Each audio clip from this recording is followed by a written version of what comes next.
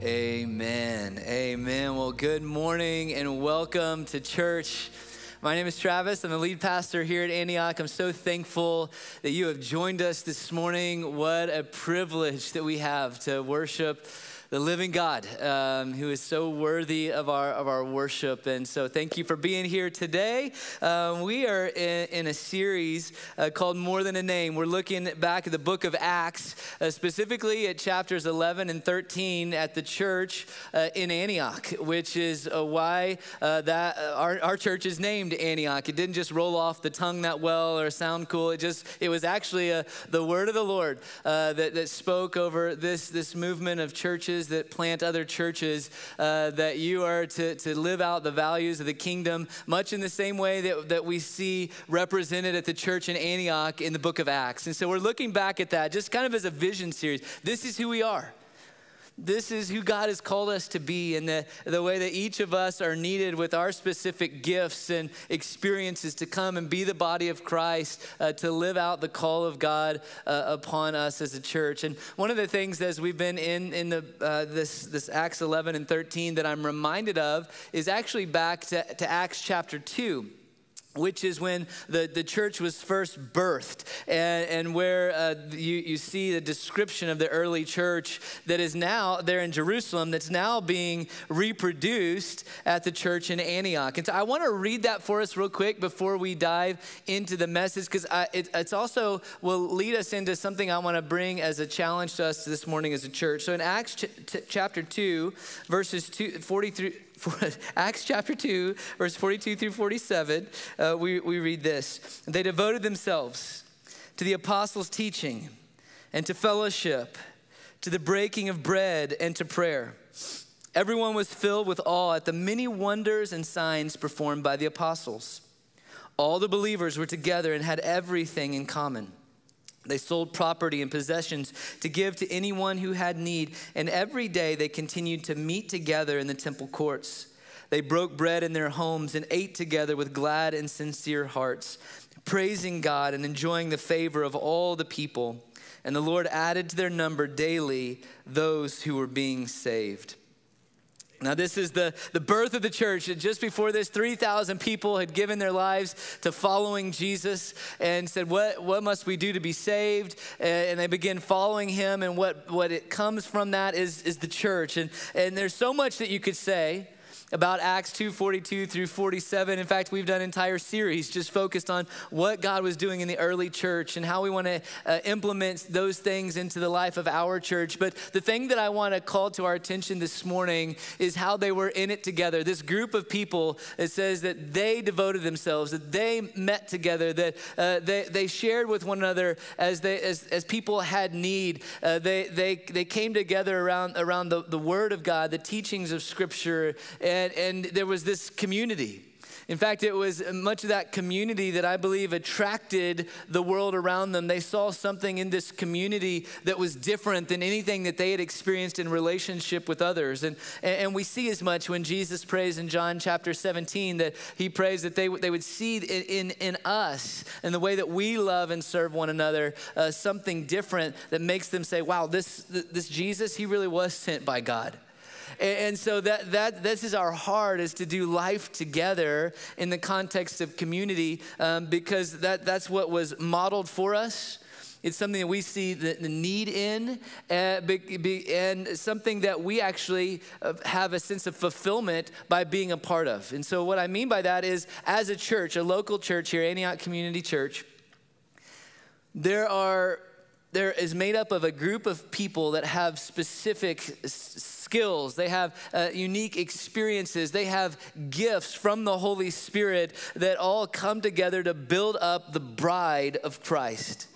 And biblically, we see that each one of those gifts, each one of you uniquely are needed to see this church become what it was intended to be.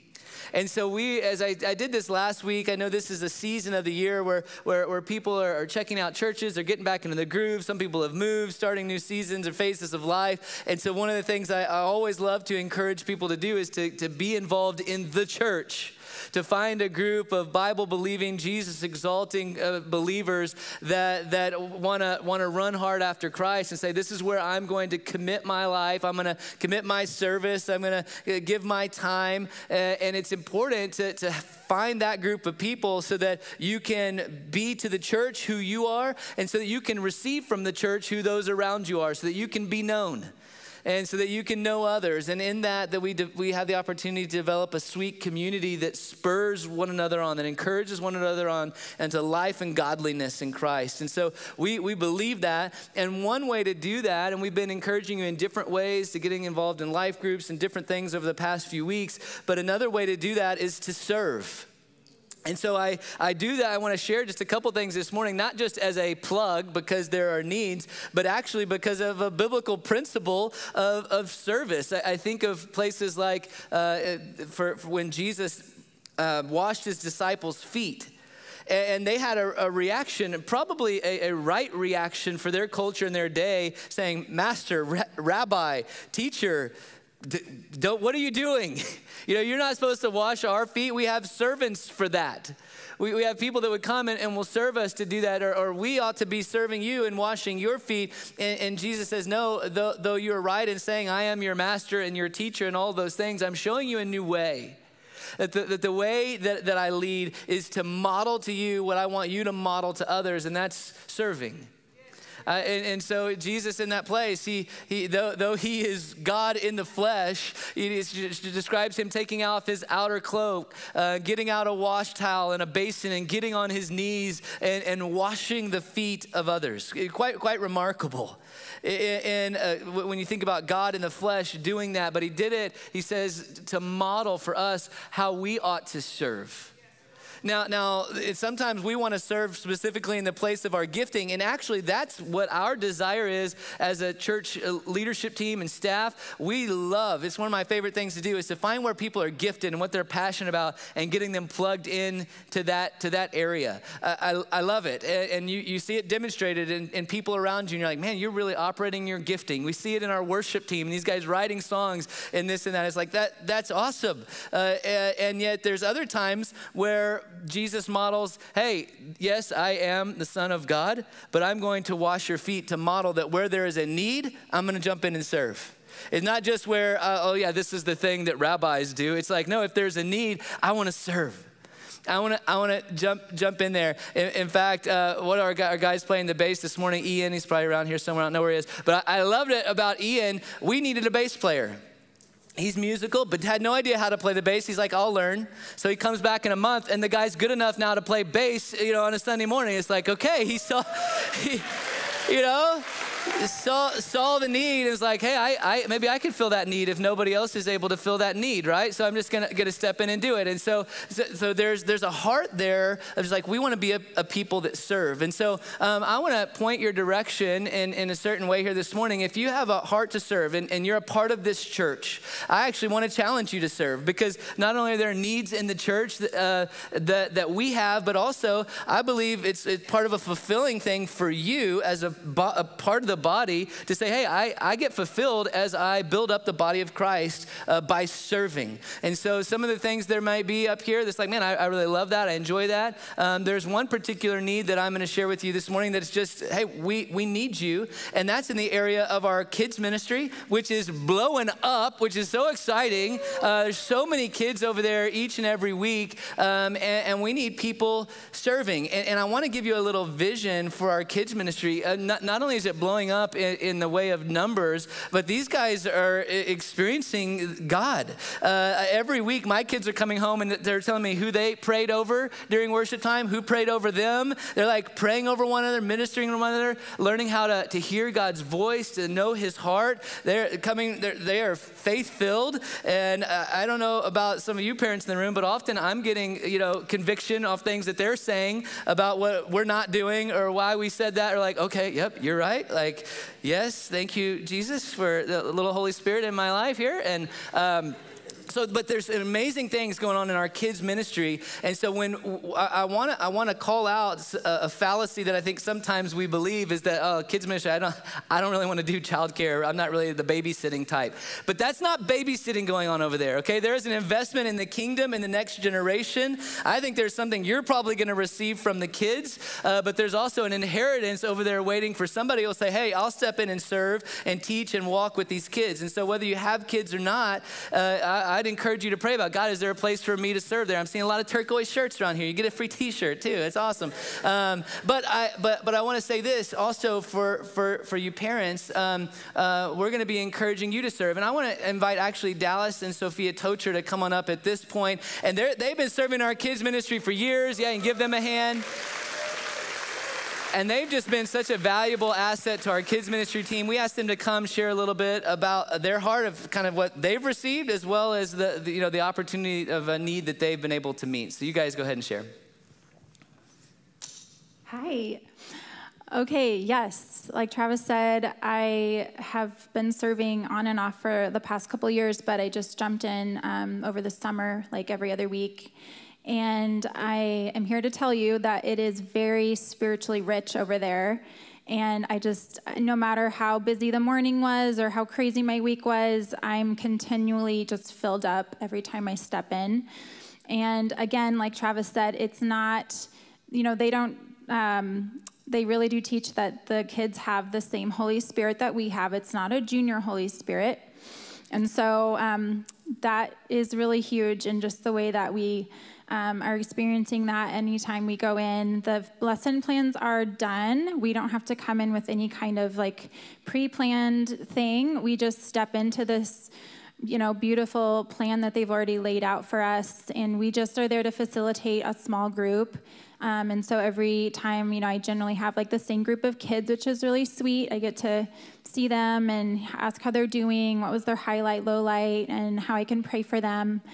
And then, we move into worship. We have just the same dynamic presence of God that we have in this room is over there, and it's so fun. And then we do nations prayer. They're praying for the nations. I'm just sitting there listening to their awesome prayers and just getting blown away. And then we have the teaching time and, another small group thing and just prayer. So it's amazing. And I think just too as a mom, with my kids are all in school now and we're all running in 1,000 directions during the week. And so it's just amazing to get to pull together in one room on, a couple times a month and just really, hear the same thing, worship God together. I can go and pray over them, or I can pull them in and say, let's go pray for this, this friend or whatever. And so it's just a really sweet time to get to do life together. Amen. I just want to also speak to just parenting in general. Dads, I know you got maybe disconnected from the kids throughout the week. The weekend is a time to reconnect. If you've been parenting for a while, sometimes we can, as parents, can get in a little bit of a rut. Kids ministry, I'm here to say, actually has refreshed my parenting. It's brought a lot of creativity. Thank you, young adults, college. You've been an inspiration to the parents. But it's revamped my parenting. It's brought joy. It's brought tools, creative tools, to speak in to my kids in a certain way, to speak into other kids. And then also, we actually came to Antioch 9 years ago. And after the first year, we really felt a strong conviction toward Colorado. So we moved, and after about a year, we had a very deep passion from the Lord to return. And one of the biggest reasons was actually the Antioch vision for kids. We came back, we moved all the way back, guys, and said, we're sold out to being in this community because there's a vision that is carried in this community over the kids that they are life changers, they're world changers, that it's a place where they can thrive and be called out on who they are, who they were created to be. They pray, like Travis said, they pray over each other because they actually carry the presence of God. And so when you serve, yes, it's about serving, but you're going to be actually changed when you serve. And furthermore, I alluded to the creativity and the youth and the vibrance. Parents, if you're wrestling on serving, I really would encourage you to do so. You carry an element of authority that is very valuable. There's an element to serving our kids and shaping them that is responsible for a community. And when our community comes together, it is super powerful. So, hope that helps.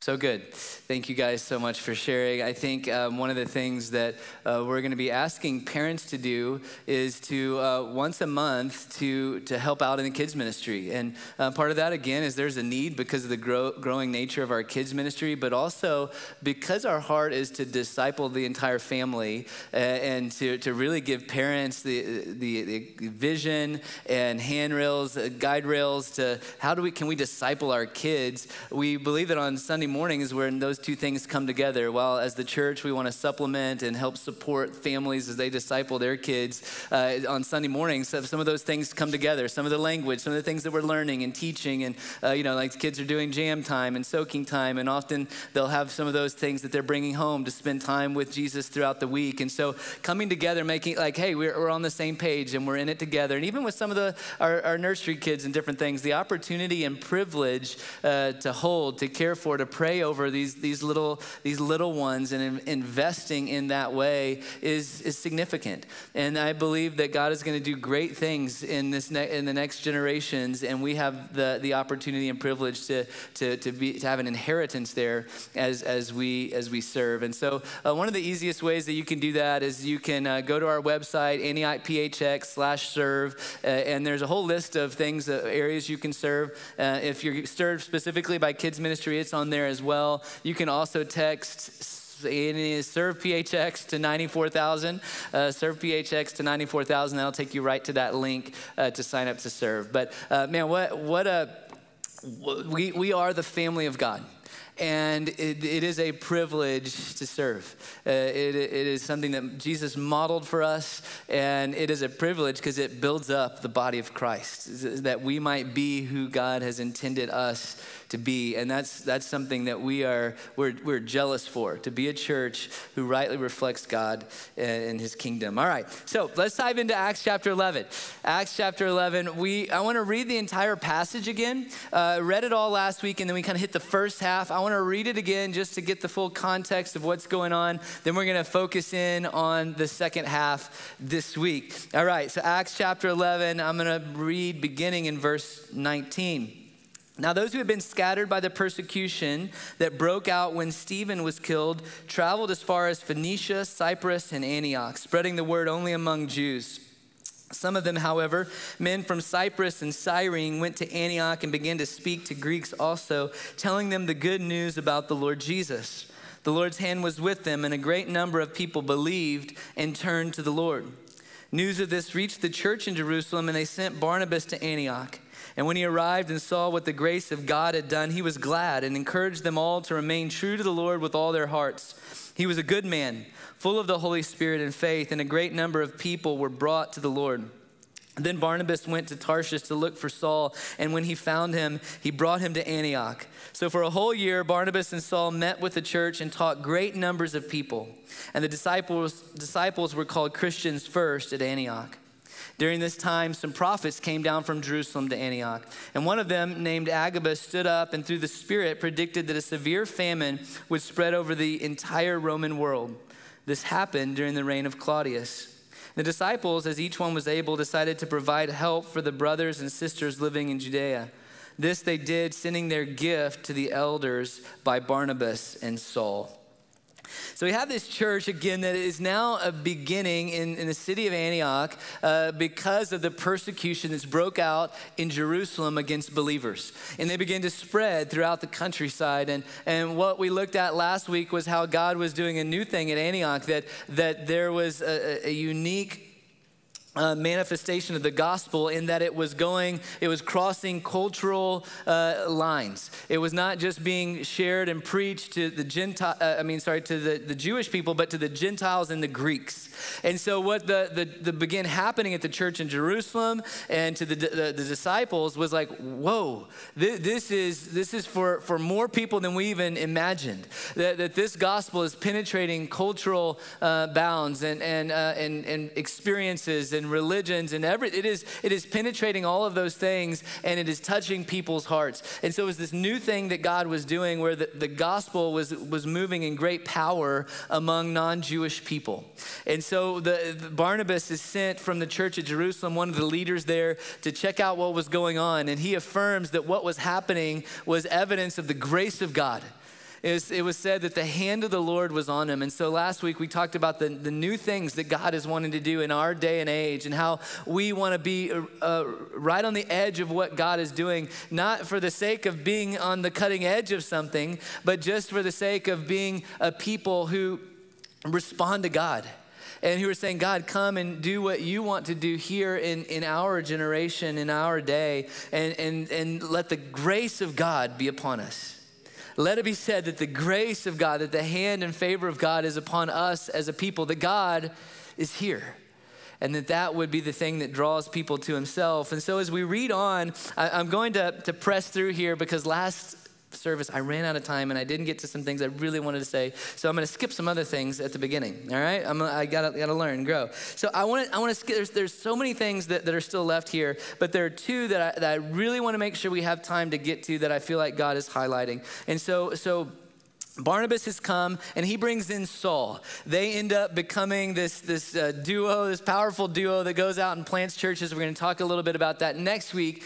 But they come in and they provide some leadership, and they begin teaching the people for a year. And anytime there is an apostolic movement, again, we're going to be talking about that a little bit more next week, where there is sending, where there is church planting. The apostolic is a sending kind of call. And so when there's a church planting call and not only multiplying life through planting churches, but through a small group model of ministry where life groups are the heartbeat of this church. And so we're wanting to create new groups and see them multiply so that more people can come under the covering of God and into community. And that takes leadership development. That means that people have to be raised up to like, hey, I want to lead. And just to boil down leadership, so you don't have to have the like, oh, am I a leader or not a leader? What does that mean? Leadership, if I could just boil it down to, is influence. So we all have some level of influence. Obviously, there's leaders in our world that have a great amount of charisma and influence that we'll never have, but that doesn't mean that you don't have influence for the kingdom and for the glory of God. And so we bring that to him and say, okay, I want to grow in my influence for the glory of God.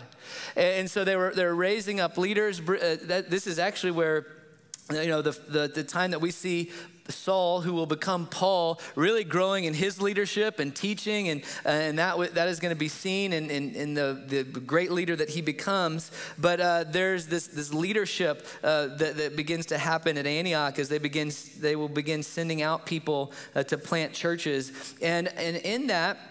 Right after it talks about Barnabas and Saul being there, it says this in verse 20, at the end of verse 26, it says the disciples were called Christians first at Antioch.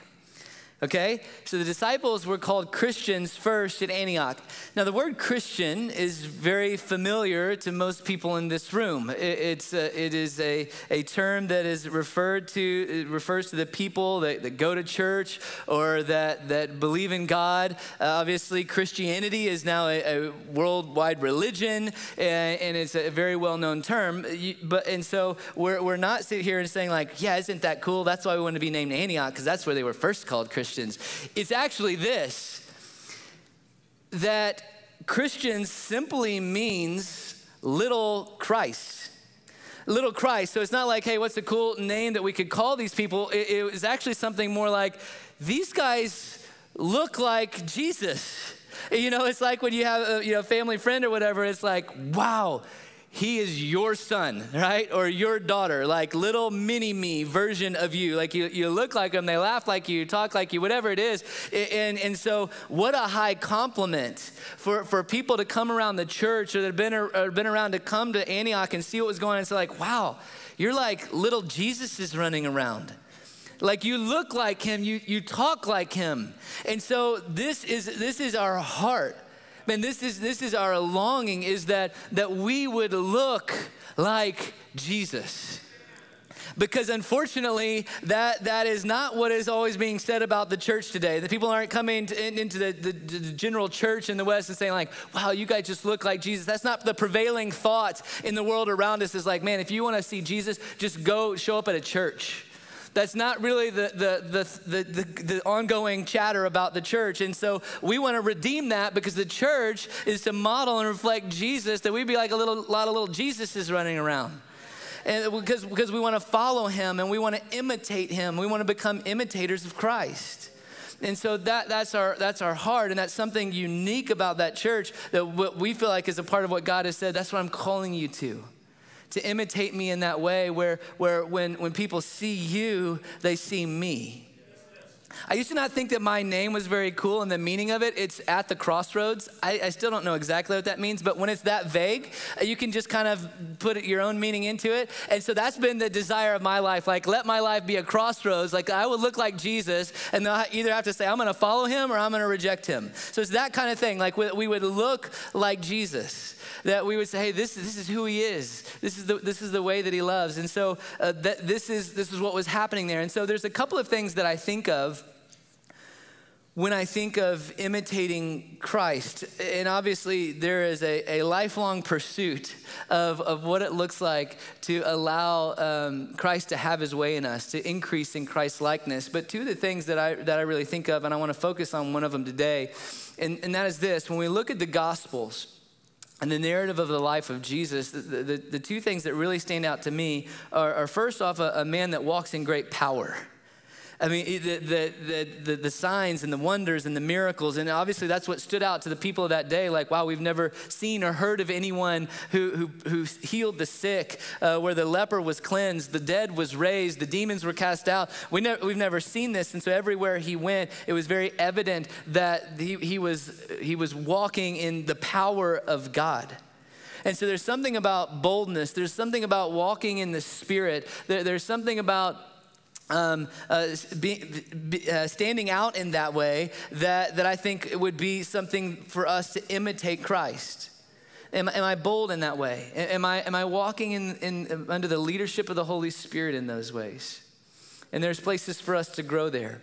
The other thing that I want to focus on today that I think stands out in the life of Christ is his moral character, which obviously was flawless. And yet not only was his moral character flawless in that he did not sin, but the standard in which he called us to was higher than it had ever been before. You know, even compared to the Mosaic law, which had its different rituals and precise regulations, he called us to a higher standard, of a standard that was written on our hearts, not just written on tablets of stone. And so this standard of living a holy life, of being set apart. And so the way he lived was marked by purity. He calls us in the Sermon on the Mount in Matthew to hunger and thirst after righteousness. So it's not just like hoping that we stumble into righteousness or hoping that if we just do our best that we will be holy, but there has to be a hunger and a thirst for righteousness. Is it something that we long for, that we desire, that we might be imitators of him? Because it's the way he lived and it's how he called us to live. So there's got to be a hunger. We know that it's true, that's how we ought to live. But there has to be a point where there's a hinge point from truth to action. And we pick up a little bit on that in verses like 2 Corinthians 7:1, which simply says this: therefore, since we have these promises, dear friends, let us purify ourselves from everything that contaminates body and spirit, perfecting holiness out of reverence for God. So therefore, so again, we think back to then what happened before that. In 2 Corinthians 6, it's talking about things like that we are temples of the living God. What agreement then does the temple of God have with idols or idolatry?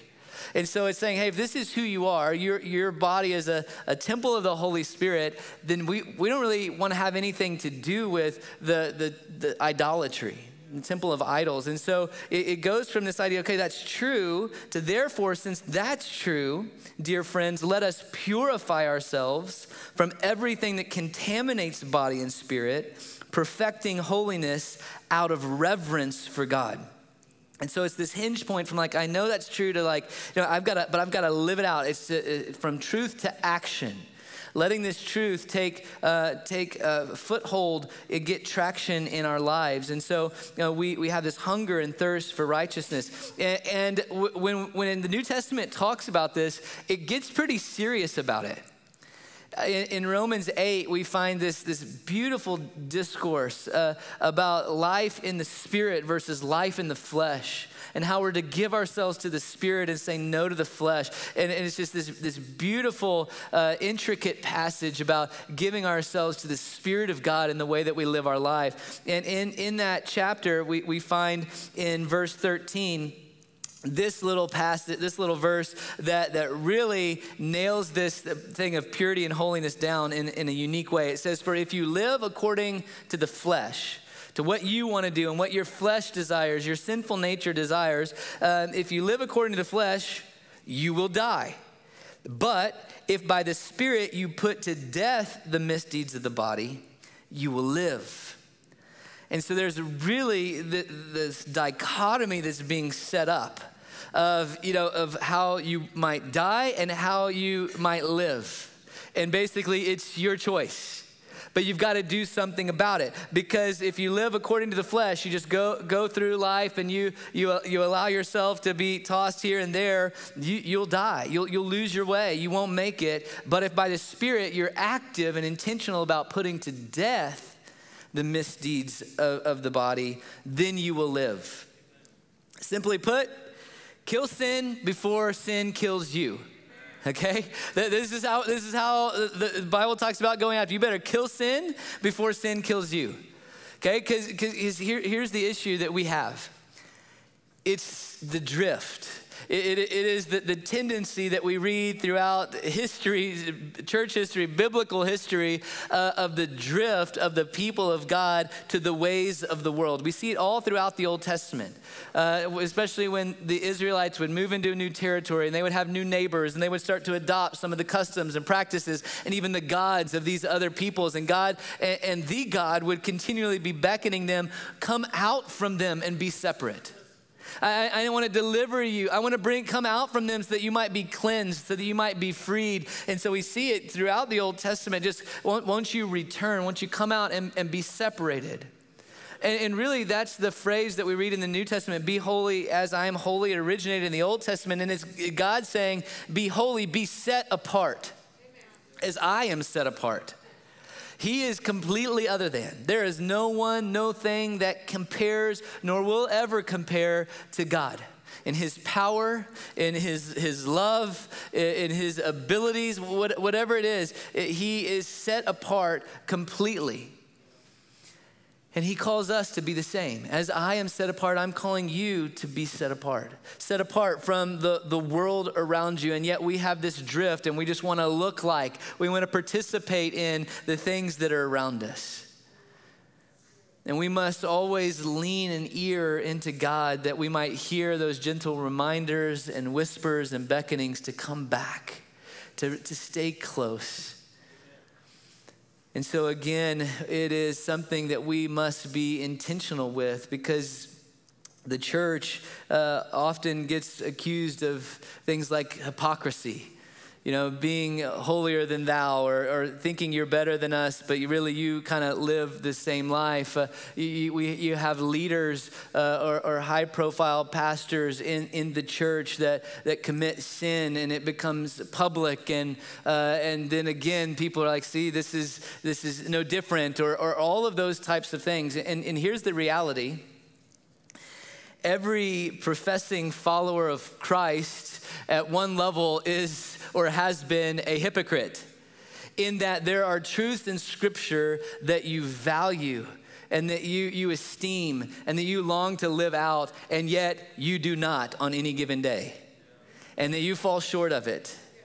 And you're not who you wanted to be, and you didn't respond in the way that you wanted to respond. And that's a part of the journey of becoming more like Jesus, when we can humble ourselves in that place, where we can admit to our failures and at the same time say, but that's not who he is. I want to be like him, and I fall short. I have to do that with my kids all the time. Like that was not the heart of God. I'm trying to teach them about the Father of God, and I know that if for them, I represent that, especially in their younger years. And so I try to be very careful to repent when I'm like, that was not God's heart. I am an imperfect father. He is a perfect father, because I've seen too many people that gets really murky of who their father was and how he treated them and who God is. And so I'm always trying to separate that.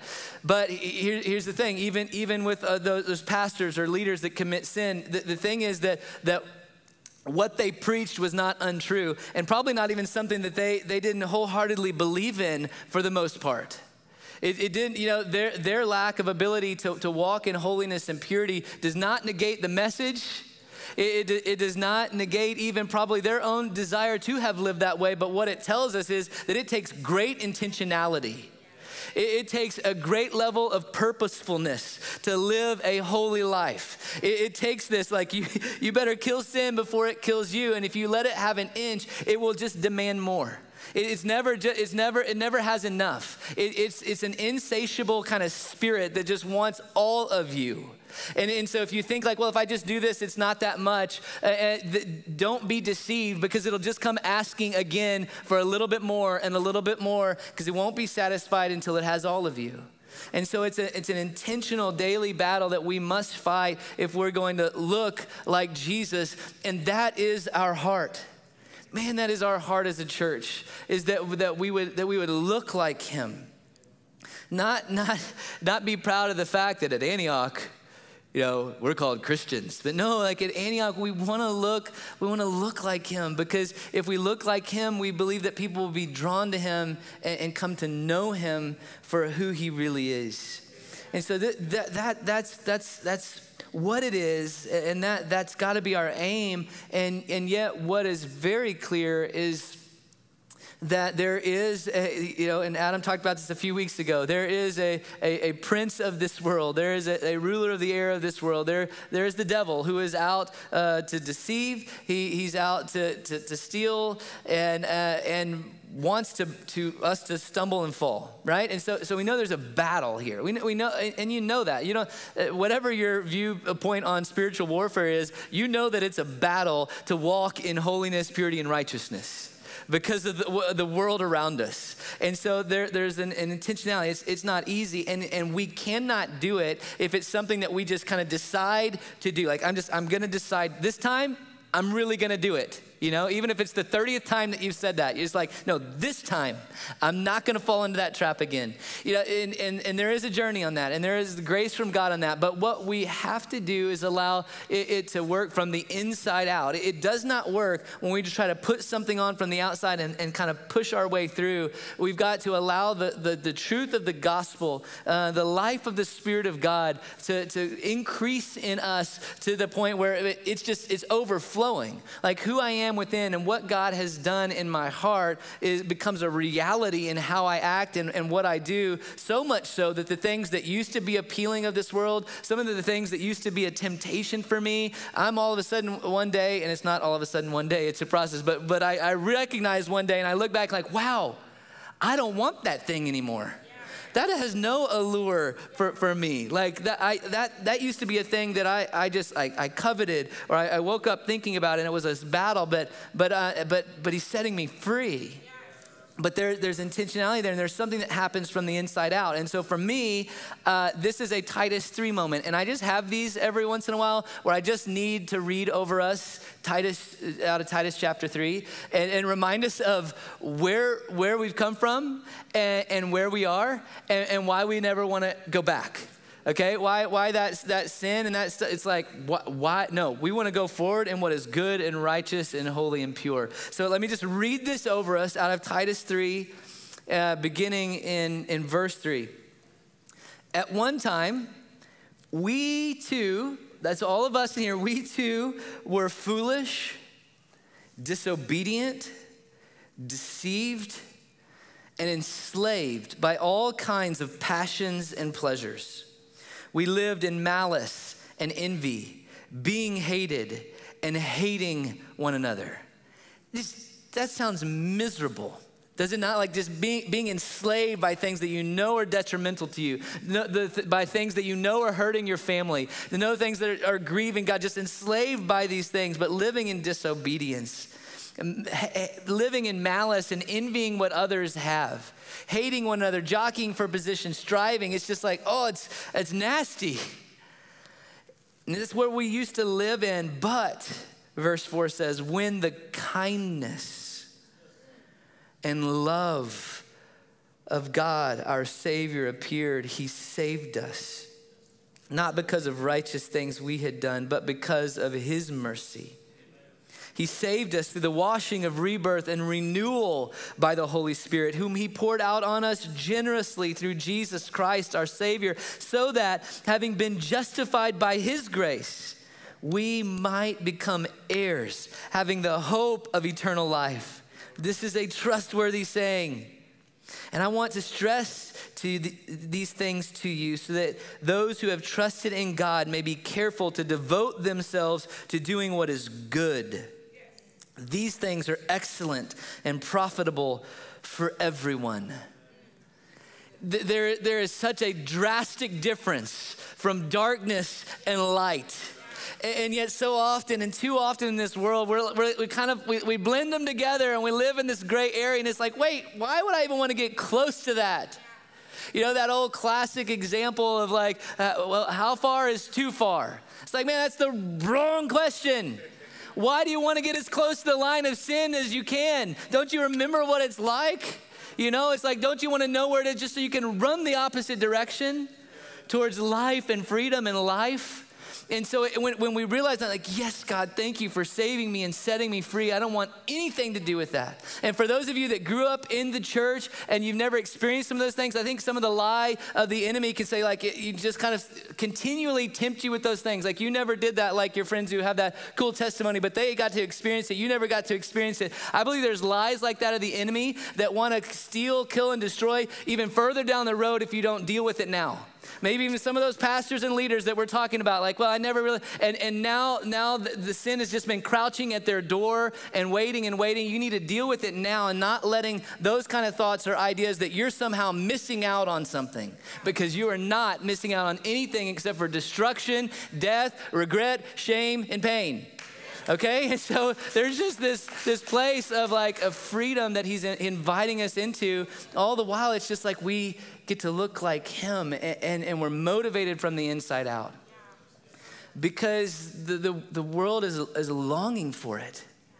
They're absolutely longing to step out of enslavement and deception and malice and envy and hating and being hated into a place where the kindness and the love of God is displayed to them. Such a drastic difference. But that's who God is. And that's how I want to finish up with one final thought here. And that's just, again, we're going to have to skip a little bit. But down to the very end of this passage, it says in verse 29, the disciples, as each one was able, decided to provide help for the brothers and sisters living in Judea. This they did, sending their gift to the elders by Barnabas and Saul. So we have generosity. And we sang the song this morning. It wasn't really fully planned in that way, but it worked out well when we realized that's what we were both doing. And so, man, it's so true. The generosity of God is ridiculous. Even as you think about world history and any of the gods that have ever been served by any society or culture, the idea of them being generous is a foreign concept. No, it was all about them and what they could get, and how humanity had to cut themselves or do whatever this kind of stuff to please them or try to satisfy, but never was a God known for their generosity. Giving up themselves that we might have life, coming to us in our own disobedience and enslavement and demonstrating kindness and love and offering it to us. The generosity in the heart of God is overwhelming. And it connects well with just being Jesus to others, because when we're able to show generosity in the same way that it is a foreign concept to think about the gods that have been served throughout human history and think about them as being generous and benevolent and kind like our God is foreign. In the same way, the concept of generosity and kind of a ridiculous generosity, if we come alongside and we meet needs and we trust God to give us what we need so that we can give to others, is a foreign concept that all of a sudden people say, wait, what is that? What is this? Why would you do that? And so we want to operate in that level of generosity, and I want to encourage us in that by reading from Luke chapter 12, and we're going to kind of finish up here just with this thought of generosity. And as we read this, there's a mindset switch. There's a place of practical obedience and a place that is reflected in our heart. So it says this in Luke chapter 12. Jesus said to his disciples, "Therefore I tell you, do not worry about your life." And I feel like God is highlighting this particular passage this morning to finish up with, because we are in a season where there are plenty of things to worry about. It just feels like there's just a lingering worry, and now with the inflation, and maybe some of your jobs have not caught up with paying you for inflation. You're feeling it, and there's more worry about things in the world around us. That this is a good message from the mouth of Jesus, saying, "Hey, don't worry." It's not saying, "Hey, there's nothing to worry about." He's saying, don't worry in the midst of what you have to worry about. I tell you, do not worry about your life, what you will eat, or about your body, what you will wear. For life is more than food, and the body more than clothes. Consider the ravens. They do not sow or reap. They have no storeroom or barn, yet God feeds them. And how much more valuable you are than birds. Who of you by worrying can add a single hour to your life? Since you cannot do this very little thing, why do you worry about the rest? Consider how the wildflowers grow. They do not labor or spin. Yet I tell you, not even Solomon in all his splendor was dressed like one of these. If that is how God clothes the grass of the field, which is here today and tomorrow is thrown into the fire, how much more will he clothe you? You of little faith. And do not set your heart on what you will eat or drink. Do not worry about it, for the pagan world runs after all such things, and your Father knows that you need them. So there's a mindset that I believe God is wanting to give us. It's a place of worship. It's a place of declaring that God is able, that he is my provider, that he is the one that makes a way. And me worrying and striving and trying to work things out or manipulate the situations is not going to help. And so I want to become worry-free out of a place of declaring how able he is, how trustworthy he is. Jesus continues on, and this moves to a place of practical obedience. The first part is like this mindset of not worrying. And then he goes on in verse 31 and says, but instead seek his kingdom, and these things will be given to you as well. Don't be afraid. Don't give in to fear, little flock, for your Father has been pleased to give you the kingdom. And this is where I think we still have to grow in our understanding of the kingdom of God. because he's juxtaposing something here. Like, we're worrying about all the little things in our kingdom and in our daily lives and getting worried about it. He's like, don't forget that the Father has been pleased to give you his kingdom that knows no end, that rules over all kingdoms. And he's given you this kingdom, and yet we're worried about what's happening in our little kingdom that will pass away. He's saying, you've been given the kingdom. Don't worry about such things. Dwell in his kingdom. Provide, and he says, actually, just you can sell your possessions. Give those to the poor. Provide purses for yourself that will not wear out. A treasure in heaven that will never fail, where no thief comes near and no moth destroys. And he closes with the heart. Just for where your treasure is, there your heart is also. That what you're treasuring, where you're giving your time, your energy, your resources, that leads your heart. We want to lead our hearts well by being generous. 2 Corinthians 9 says this, you will be enriched in every way so that you can be generous on every occasion. And through us, your generosity will result in thanksgiving to God. This service that you perform is not only supplying the needs of the Lord's people, but is also overflowing in many expressions of thanks to God. Because of the service by which you have proved yourselves, others will praise God for the obedience that accompanies your confession of the gospel of Christ and for your generosity in sharing with them and everyone else. We're encouraged to be generous on every occasion, and we're told here in 2 Corinthians 9 that it is the generosity that actually, it overflows in many expressions of thanks to God. So when we're generous, other people give thanks to God. So it's an opportunity for us to minister to those around us, for us to direct people to God is our generosity. Not that it doesn't bring attention to us, but a type of generosity that brings attention to God. And it accompanies that obedience in being generous. It accompanies our confession of the gospel. And so I want to pray that over us, that we would be imitators of Christ. And specifically today, thinking about being imitators of Christ through a hungering and thirsting after righteousness and looking for opportunities to be generous, not to worry, but to be generous, and in that declaring our trust in our God who provides. So Father God, I pray today that there would be a new zeal for righteousness. God, I pray today that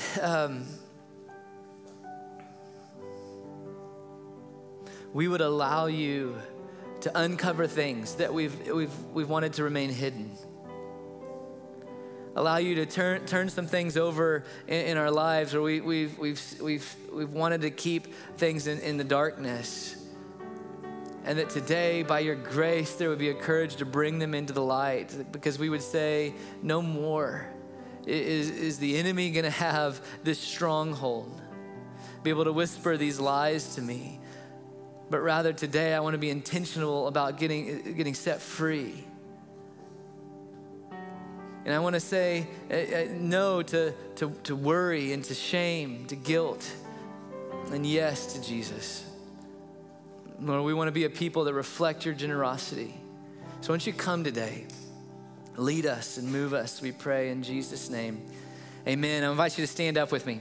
And we're gonna just close with a time of response. And our ministry team is gonna be down here at the front. If you need prayer for anything, I wanna encourage you to come forward. And specifically, if you have, if you've been worrying about things in your life, honestly, if I could say it with this level of strength, you have no excuse walking out of this place with that same worry, because there's people that want to get in your boat and pray with you. Doesn't mean it won't still struggle with it or come to your mind, but there's no excuse not to get prayer today, to come and just say, I need prayer. And others of you might just being stirred, like, I want to be an imitator of Christ.